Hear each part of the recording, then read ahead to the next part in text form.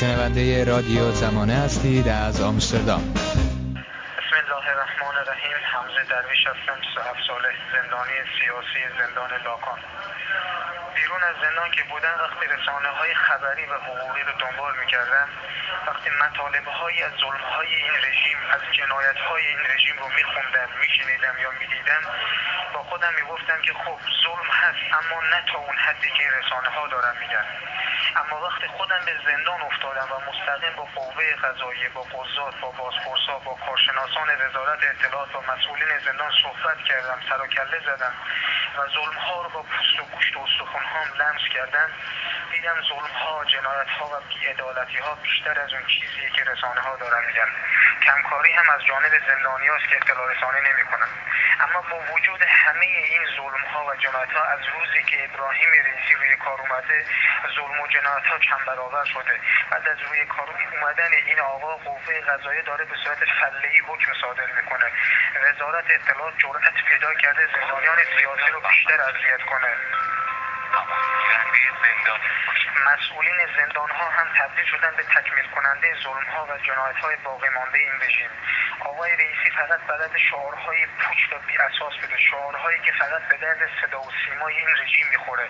تو رسانه‌ها میگه ما فقط برای گرفتن حق مظلومین اینجاییم، نباید بذاریم در حق کسی ظلم بشه، اجحاف بشه. به خدا قسم که همه اینها دروغه، کذب محضه. آقای رئیسی اومده ببینه کدوم مظلومی در حقش کمتر ظلم شده تا ظلم رو در حقش تموم کنه، چون که نفس این شخص با ظلم ارضا میشه، چون که ظلم و جنایت به پایه و اساس این رژیم مستبد تبدیل شده. آقای رئیسی، تو که از زندان‌های اسرائیل و آمریکا خبر داری، هیچ میدونی تو زندان‌های ایران چه خبره؟ چه ظلم‌هایی میشه، چه ستم‌هایی میشه؟ هیچ میدونی در بازداشتگاه اوین بند 209 وزارت اطلاعات و بند 2 الف سپاه چه ظلم‌ها و جنایت‌هایی در حق زندانیان سیاسی میشه؟ تو همین زندان لاکان سالن 8 آدم داریم که 4 سال تو زندان کور شده، رسیدگی نمیشه. آدم داریم بیماری سل گرفته، رسیدگی نمیشه. 2 هفته پیش تو همین سالن 8 شخصی 35 ساله به اسم حسین شکوری آسم داشت، به علت عدم رسیدگی پزشکی تو اتاق فوت کرد. آقای رئیسی، تو که از دادگاه‌های اسرائیل و آمریکا خبر داری، هیچ میدونی در دادسرای مقدس ناحیه 33 حقوق اولیه زندانیان سیاسی نادیده گرفته میشه؟ هیچ میدونی آقای محمد مقیس روحی، رئیس شعبه 28 دادگاه انقلاب، 25 جوان کرد زبان ایرانی رو در 20 دقیقه دادگاهی کرد و به 16 نفرشون حکم اعدام داد که اعدام هم شدن. اگر واقعا راست میگی که میخوای از حق مظلومین دفاع کنی، اگه واقعا راست میگی که میخوای از حق مظلومین دفاع کنی، با رئیس اجرای احکام شعبه 1 دادسرای مقدس آقای محمد برائه برخورد کن که دستش به خون زندانی سیاسی 20 ساله آقای شیرعلی محمدی آلوده است. همین آقای برائه زیر نظر وزارت اطلاعات در حق زندانیان سیاسی ظلم میکنه و به هیچ کس هم پاسخگو نیست. وقتی علتش رو ازش پرسیدم گفت ما قضات مدافع حکومتیم، نه مدافع مردم. در غیر این صورت اینجا ننشسته بودیم. آقای رئیسی، اگه واقعا مدافع مظلومین هستی، بسم الله، این گوی و این میدان.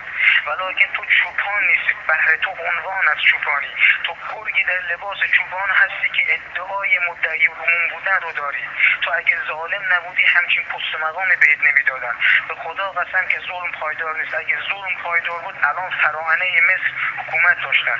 4 سال دنبال اعاده دادرسی هم بارها درخواست اعاده دادرسی کردن. دیوان عالی کشور میگه چه گناهکار باشی چه بیگناه برای ما فرقی نداره، تا تأییدیه وزارت اطلاعات نباشه ما اعاده دادرسی رو قبول نمیکنیم.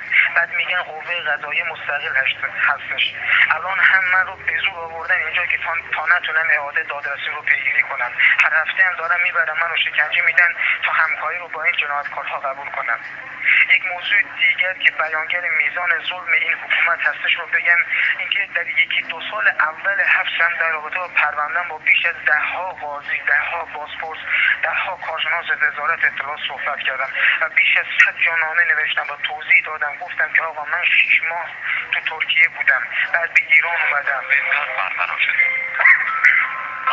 گرگی زندانی باشه. 2 ماه در بازداشتگاه اوین بند 209 وزارت اطلاعات بودم. چون مشکل امنیتی نداشتم با وصیت 150 میلیون تومانی آزاد شدم. 1 سال بیرون بودم. در طول این مدت اداره اطلاعات رشت از من همکاری هایی میخواست که توانایی انجام این کارها رو نداشتم، چون که کاملا امنیت جانی خودم و خانواده‌ام به خطر میافتاد. از طرف دیگه هم این کار غیر انسانی و غیر شرعی هستش. جرمی هم مرتکب نشدم. با من لج کردن، چون همکاری نکردم با من لج کردن. 5 دقیقه دادگاهیم کردن. 15 سال بهم حبس دادن. اعاده دادرسیم رو هم قبول نمیکنن. بهشون گفتن که حقوقم ضایع شده و کسی هم نیست بهم پاسخ بده. چیکار باید بکنم؟ به کجا باید برم شکایت کنم؟ درد دلم رو به کی بگم؟ جوابهایی که بهم دادن خیلی جالب بود. تقریبا همه یک جواب مشابه بهم دادن. گفتن که همین که همکاری نکرده خودش جرم محسوب میشه.